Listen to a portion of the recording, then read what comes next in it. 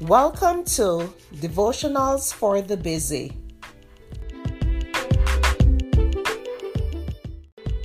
The topic for today is Prescription for Joy. The scripture is Isaiah 43 verse 25. I, even I, am he who blots out your transgressions for my own sake, and I will not remember your sins. Too often, people hold on to hurt, pain, and anger, as if that was somehow going to make them feel better. They tell the first person who will stop long enough to listen, and they endlessly share all the intimate details of how they were being mistreated. The bad thing about that is, every time they talk about it, the pain just gets deeper and the hurt more bitter. As long as you're carrying around an anchor of pain, you cannot possibly be happy. And even worse, unless you forgive, God won't forgive you.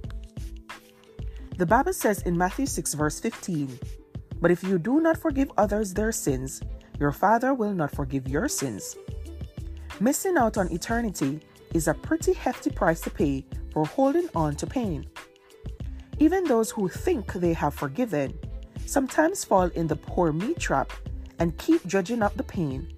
But as long as you insist on regurgitating all the bad things that have happened to you, you will not heal.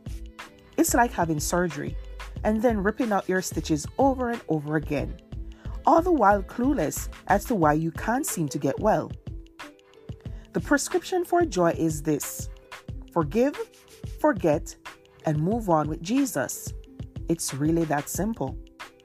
Write that prescription down and put it on your refrigerator, in your Bible, on a sticky note stuck to the dash of your car, etc. And keep it there until it finally sinks in. Jesus is the only healer of hearts. Thank you for listening to Devotionals for the Busy.